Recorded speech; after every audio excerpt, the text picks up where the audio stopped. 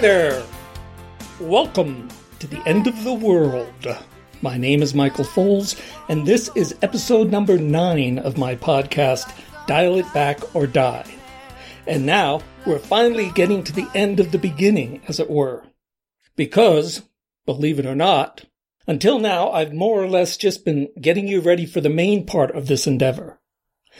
And what I mean by that is that shortly I will be taking apart our supposed shared historical reality piece by piece. And after that, I will try, by using what we now really know from science, to reconstruct a true reality that we can all agree to and that we can all live with. Yes, I know these are not exactly humble aims and humble claims, which is why I've been carefully attempting to lay the foundation with my discussions of rationality, legitimacy, propaganda, and well, those foundational assumptions. But I also know from experience how hard it is, even when somebody is nodding in agreement with me, for anyone to really and fully get outside of whatever belief system that has been both in the foreground and in the background of their consciousness ever since they first became aware that they had a consciousness. Because of that, therefore, I thought it important to make one more attempt to flesh out the problem. And to do that, I thought that I'd start with a travel story. Now, I don't know how many of you have ever been to Dubai. But if China is like regular economic growth on steroids, then Dubai sometimes seems like China on steroids. New glass and steel skyscrapers constantly going up, incessant highways tying it all together, no grass or parkland anywhere, hotter than hell throughout almost the entire year. Outside of work, nothing to do except go to one of their humongous malls. It makes places like Houston or Atlanta seem almost homespun in comparison. But a few hours away by bus from Dubai is Muscat, the capital of the country of Oman. And partly out of necessity due to Oman's much more modest oil reserves, and partly out of having better taste, the absolute ruler there has created a city with a far better look and feel to it. The buildings are all white and seem to have a height limit of around 8 stories. Highways have median strips with actual growing grass. And whereas Dubai is surrounded by flat, ugly brown sand, Muscat has knife-edged, dark red mountains cutting right through it and marching into the sea. What's more, as opposed to everywhere else in the Gulf, the native-born Omanis still work for a living. And when you interact with them, you can still experience the clear-cut, straightforward honesty that many desert Arabs everywhere used to be famous for. So it's a great place to visit. And if you like the bare bones of nature and of desert solitude, as I do, then it's even better to rent a car and to drive around the backcountry. For those same mountains, the Hiraz, also march inland from the sea. And as you drive up the modern highway into the interior, only the occasional tiny green jewel of an oasis interferes with the endless panorama of red mountains and blue sky. So there I was, about 150 miles from Muscat, at the turnoff for the highest point in the country, the mountain called Jebel Shams. But after driving another 30 miles or so up and up and up to its 10,000-foot summit, I realized that it wasn't so much a mountaintop as it was a giant, flat, almost lifeless plateau in the middle of nowhere. But I wasn't there to enjoy alpine scenery anyway, because the main reason people go up to Jebel Shams is that all of a sudden, in the middle of this plateau, is a sheer drop of around 6,000 feet. It's a canyon of sorts, but more accurately, it's like a true cleft in the earth. So at the end of the dirt road, I pulled over, parked, and made my way along a short rocky path to the edge. Now, Jebel Shams is called Oman's Grand Canyon. But when you're at the real Grand Canyon, you're presented with a neat, orderly layer cake of geological strata. Not to mention ponderosa pines, cute bushy-tailed Abert squirrels, other tourists, and a nice, reassuring, wide-open horizon. This, however, wasn't that. Instead, not only was everything in shadows, and not only was I the only living creature standing at that 6,000-foot drop, but the other side of the cleft seemed to be only about a mile or so away. What's more, the other side rose at a weird, sharp angle, which made the tiny stream way down at the bottom seem like the focal point of some strange vortex of energy. And not only that, but the rock faces were no longer dull red, but dead black, especially toward the bottom where the sun really didn't shine. And the only sound that I heard was that of an eerie wind, which constantly blew. Now, usually I don't have any problems with heights. So, especially since I had gone to all the trouble to get there, I thought that I should spend at least 15 minutes or so contemplating the empty grandeur around me. So I sat down cross-legged, a foot or so from the edge, to take it all in. In less than a minute, I was feeling really uncomfortable. No matter how many times I rationally told myself that I was in no more danger than if I had been sitting in the middle of a room, some weird-ass occult force seemed to keep begging me to join it down at the bottom of that gorge. "Come join us," or something like that. So I shuffled back a few feet. The incredibly uneasy feeling went away. So I shuffled forward. There it was again. Now the observer in me was fascinated by the phenomenon. But in the end, self-preservation took over. And shaking a bit, I had to retreat. Walking back to my car, I realized that I had just quite literally stared into the abyss. But here's the point of the story. Because as I drove back about a mile along my route, I noticed that coming up I had missed a more or less official observation point. Actually, it was only about a 20-foot-long stretch of rickety 4-foot-high chain-link fence, right at the edge of the exact same chasm. But here I could see my car. Across the road there were a couple of preteen tribal girls trying to sell handicrafts. And I now had a fence, even if a rickety one, to stand behind.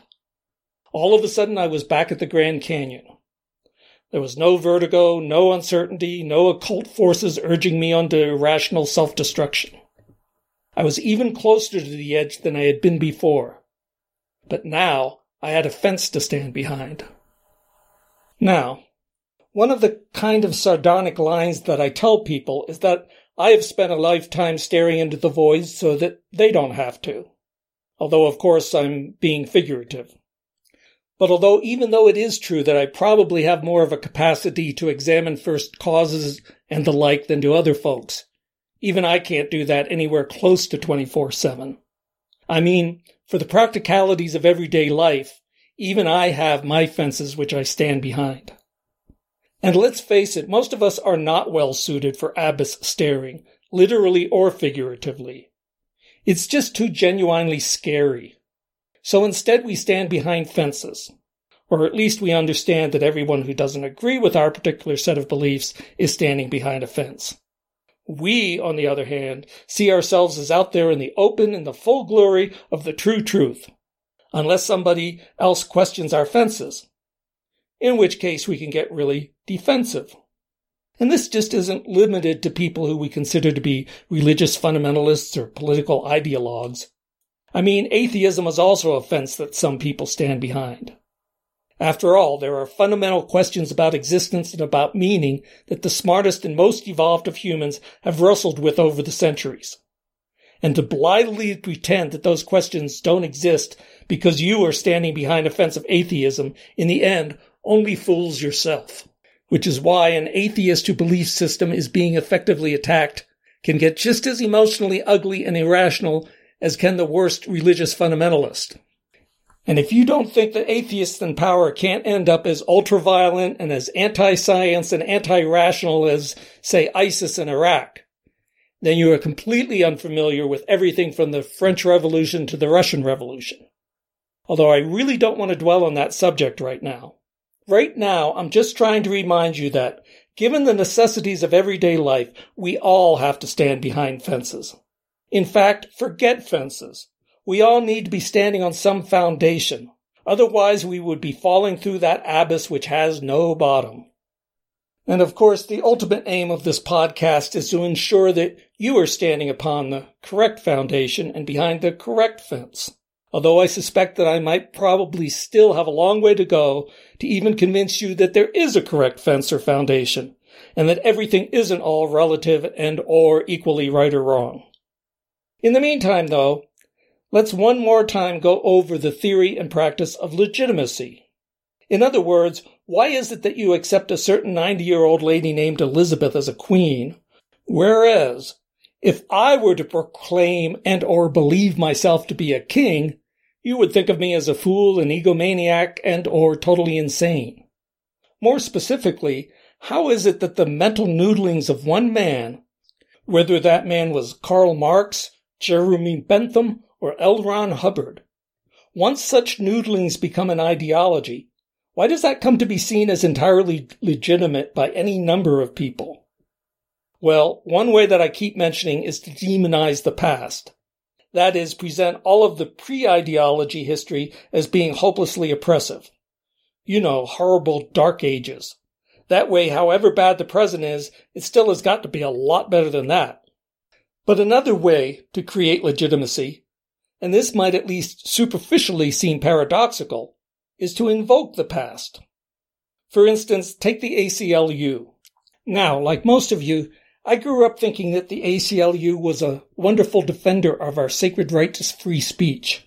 But it turns out that in this instance, those Christians and right-wingers who say that our modern understanding of the First Amendment isn't what the Founding Fathers intended are actually right. Because back then it was considered perfectly reasonable, even necessary, to censor speech which went beyond the pale, such as treason, blasphemy, or pornography. And this idea that saying anything short of shouting fire in a theater was not only permissible, but was some sort of basic human right, wasn't even formulated until Oliver Wendell Holmes, Louis Brandeis, and a few other liberal judges came up with it around the turn of the 20th century.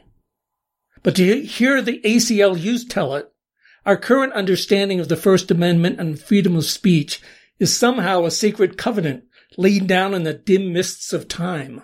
Nor is it any different with the NRA and the Second Amendment. Somehow a statement to the effect that citizens need to be armed so that state militias can call them up for service is transmogrified into a sacred obligation for the government to protect everyone's right to arm themselves to the teeth. And this continuing need for historical justification in order to justify every crazy idea out there is really weird in the light of the fact that we claim to be so modern and scientific. After all, each and every one of us makes mistakes. And it certainly follows that people 200 years ago also made mistakes. So what if, say, James Madison wouldn't have had a problem with internet pornography?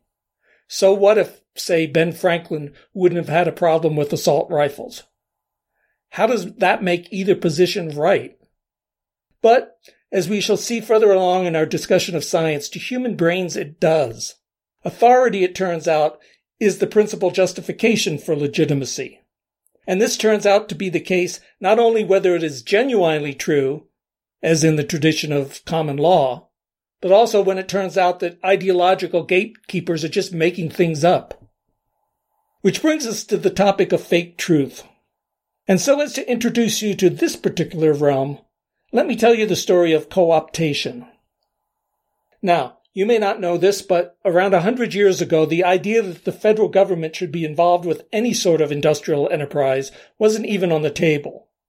But because of the necessity brought about by its entrance into the First World War, in 1917 the United States found itself building 2 nitrate plants and a giant electricity-producing dam on the Tennessee River in the small northern Alabama town of Muscle Shoals. So that after the war was over, no one in Washington had the slightest idea about what to do with this new fact that the feds were now in the business of actually producing stuff. Then, in 1933, at the very beginning of Franklin Roosevelt's administration, the progressive Republican Senator George Norris of Nebraska, who had held a lifelong grudge against power utilities, came up with a bright idea.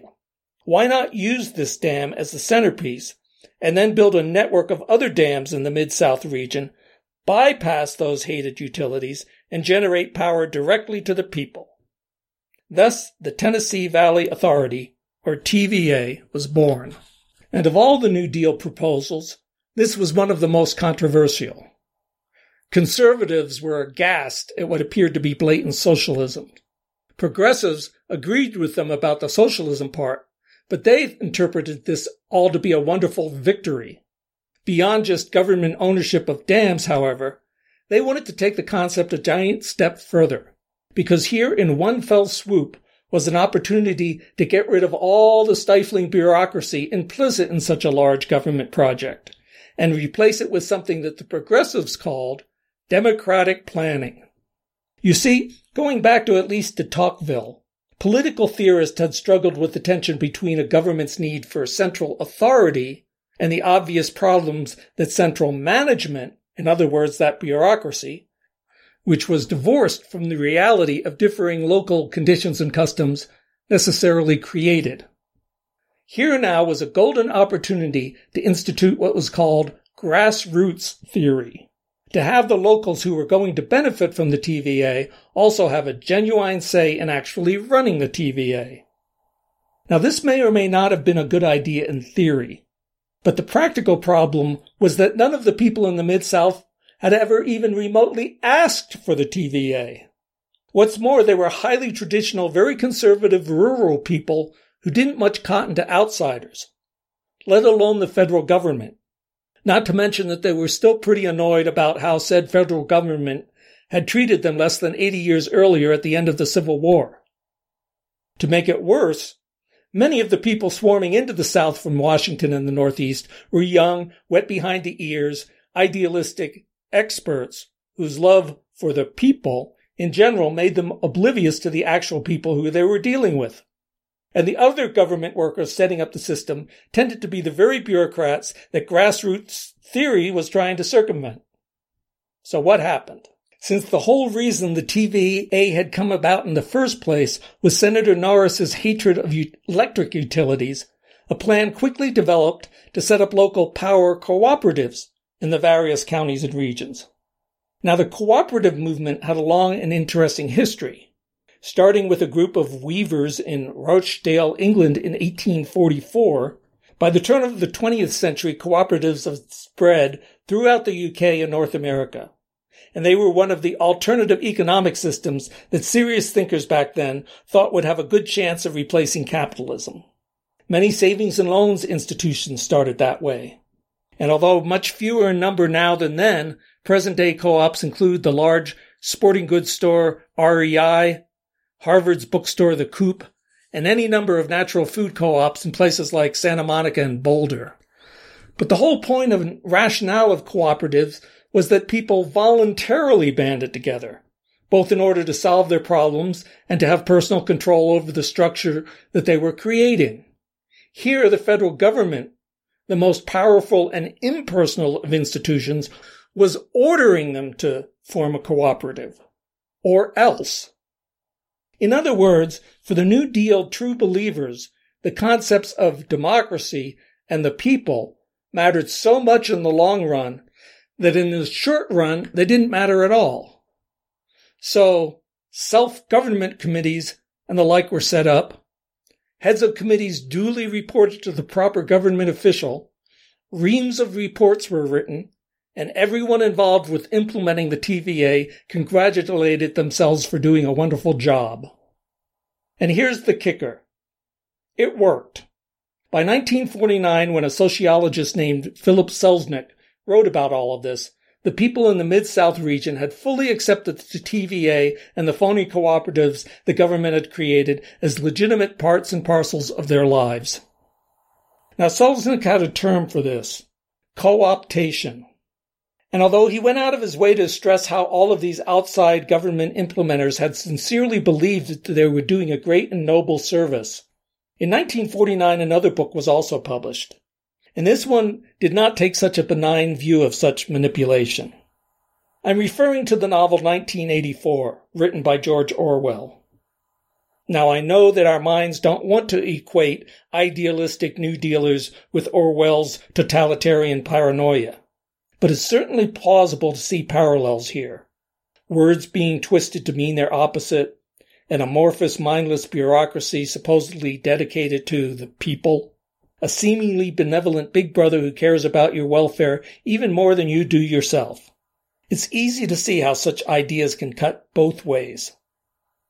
And superficially at least, 1984 was about a science fiction future. But really, Orwell was writing about trends which he had perceived had already started. For instance, just 2 years before, in 1947, our government's Department of War, which had been the Department of War ever since the founding of the country, was suddenly now the Department of Defense, implying, of course, that from now on we would only ever be defending ourselves and never attacking anyone.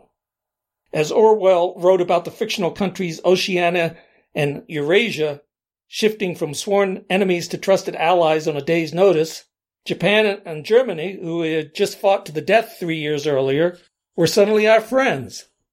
And the Soviet Union, which had been our trusted ally, was now, of course, our mortal enemy. And it didn't take long for our own American brand of newspeak to permeate our lives. Soon used cars would become pre-owned cars. Margarine would become a buttery spread. Old people would become senior citizens. By the present day, it sometimes seems like nothing means anything anymore. You're not fired from your job, you're downsized. Someone who is into same-sex encounters is automatically happy, i.e. gay. Prostitutes are sex workers. Illegal aliens are now undocumented migrants. And the word police are there to make sure that we all stay in line. And this rampant rebranding, is not confined to the right or left. It's everywhere and everything. In fact, by now, even the word co-optation has been co-opted. Nowadays, it simply means to assimilate or to appropriate something. As in a phrase like, the Democrats have co-opted Bernie Sanders' slogan of Medicare for all. But Selznick's original formulation of the idea envisioned something both more subtle and much scarier. As I said in episode 1, it's kind of like the pod people in Invasion of the Body Snatchers. Because a co-opted enterprise looked and even sort of acted like the original, but was essentially devoid of any soul or meaning. And if that definition is at all confusing, try this example. Imagine that your high school mascot was the Rebels, so that all of the football players were rebels. All the cheerleaders and popular kids were rebels. Even the 70-year-old alumni were rebels. But let's say that you never felt right trying to fit in. You hated being a conformist. You wanted to take a stand against everything that your high school stood for. Then what would you be? Because one thing for sure is that you couldn't be a rebel. Now, you might say that I'm just having fun and games with words. But let me tell you another story. It has to do, of all people, with the nephew of Sigmund Freud. I mean, you can't make this stuff up. Edward Bernays was born in 1891. He grew up in New York City and he graduated from Cornell. Soon after that, however, he more or less invented the field of public relations, or, as he preferred to see it, the intentional manipulation of public opinion. Now, you need to understand that in the 19th century, what advertising there was straightforward and descriptive. You know, something like oak box, sturdy construction, beveled edges, 2 feet by 3 feet by 2 feet. And then there'd be a little line drawing of a box. But to Bernays, the masses would always be just ignorant rubes being pushed around by those primitive ids and libidos described by his Uncle Sigmund. And it was therefore the duty of the educated professionals in a liberal democracy to use psychological tactics to push said masses in the proper direction. In fact, he wrote a book in 1929 that was straightforwardly titled Propaganda. And here is a direct quote from it. The conscious and intelligent manipulation of the organized habits and opinions of the masses is an important element in democratic society. Those who manipulate this unseen mechanism of society constitute an invisible government, which is the true ruling power of the country. Gee, I couldn't have said it better myself. Now let's see a few of the ways that Bernays swayed opinion for the liberal democratic public good. In the 1920s, cigarette companies were having a hard time getting women to smoke. So Bernays appealed to feminist sensibilities by creating an ad campaign where cigarettes were sold as, quote, torches of freedom. Then, to counter the social embarrassment that women still felt when smoking in public, he hired a bunch of good-looking, but not too good-looking, young ladies to light up on their way out of church on Sunday morning and then along the Easter parade route. Americans used to eat a sensible light breakfast of coffee and maybe a roll. Bernays, who worked for the bacon industry, successfully pushed the idea that a heavy breakfast, bacon and eggs in the works, was far healthier. He also promoted bananas for the United Fruit Company. And in 1954, when Guatemala legally elected a sort of leftist president, he got the CIA to overthrow the guy in a coup. Bernays was quite proud that Hitler's chief of propaganda, Joseph Goebbels, had read all of Bernays' books. But let's face it, compared to the leaps and bounds of psychological manipulation that have happened since, the Nazis were nothing but amateur pikers. Because let's jump forward to the present. Now, about 15 years ago, the columnist David Brooks wrote a book called Bobos in Paradise. And in it, he coined the word bobo, which was an amalgamation of bourgeois and bohemian, words whose meaning originally had been pretty much mutually exclusive. After all, the term bourgeois had always referred to those petty materialistic middle-class people who had little understanding or appreciation for true art or culture, whereas bohemians were those nonconformist artist types who lived in garrets and who rejected middle-class mores and money in their search for a truly uncorrupted artistic experience. But Brooks had noticed that as the 21st century was dawning, the two ideas were now merging into one. Now, people who worked in highly paid corporate jobs and drove fancy cars also wore turtlenecks and the like and had a self-image of being truly discerning creative types. They sipped lattes and discussed art and books and spirituality. But they also bought $5,000 refrigerators and $9,000 sofas and didn't think anything of it. And I suppose the best example of this was Steve Jobs. He dressed like a 50s beat poet and talked about organic food and Buddhism and dropping acid. But he was also a ruthless monopolistic businessman who got literally billions of people glued to the outer world of his iPhones and iPads and such, which is, of course, the direct opposite of anything even remotely Buddhist. So that, in short, not only has the present era seen the intellectual elite become one with the socio-economic elite, but the artist, the poet, the writer, and, yes, the rebel have all been totally co-opted into the mix, subsumed into the culture. And virtually no even semi-educated person is left standing outside to raise the question of whether or not any of this actually means anything. Or how about all the fake virtue out there? I've already pointed out the very real danger that you faced if you were pro-integration in the South in the 1950s. Today, however, people proudly wear this badge of being anti-racist as though there were some huge contingent of pro-racism activists out there that they were standing up to. And if you say, what about Charlottesville? Let me point out that most of the marchers there went out of their way to say that they may have been right-wing, but that they weren't racist. And even if they were all lying, still, the highest estimate I've seen for the number of alt-right people out there is around 30,000. And that number isn't 1% of the U.S. population. It's not 0.1%. It's not even 0.01%, which means that 99.99% of Americans are not alt-right. So why the outrage? Because it turns out that even righteous indignation has been co-opted. Anyway, given how good the theory and practice of psychological manipulation has become, given the lack of any genuine artistic or intellectual alternative to the mainstream liberal democracy regime that has developed, what real hope could I possibly have that anyone, anywhere, can really think outside of that box? Well, one never knows. But for right now, I'm going to be leaving that depressing thought for what it is. And next time, I'm going to revisit the question as to why it is that I am on this possible fool's mission. After that, we'll be done with the introductory phase. And I will have the extremely interesting job of getting into all the nuts and bolts of all the history and then all the science. For now, though, once again, many thanks for so far having listened.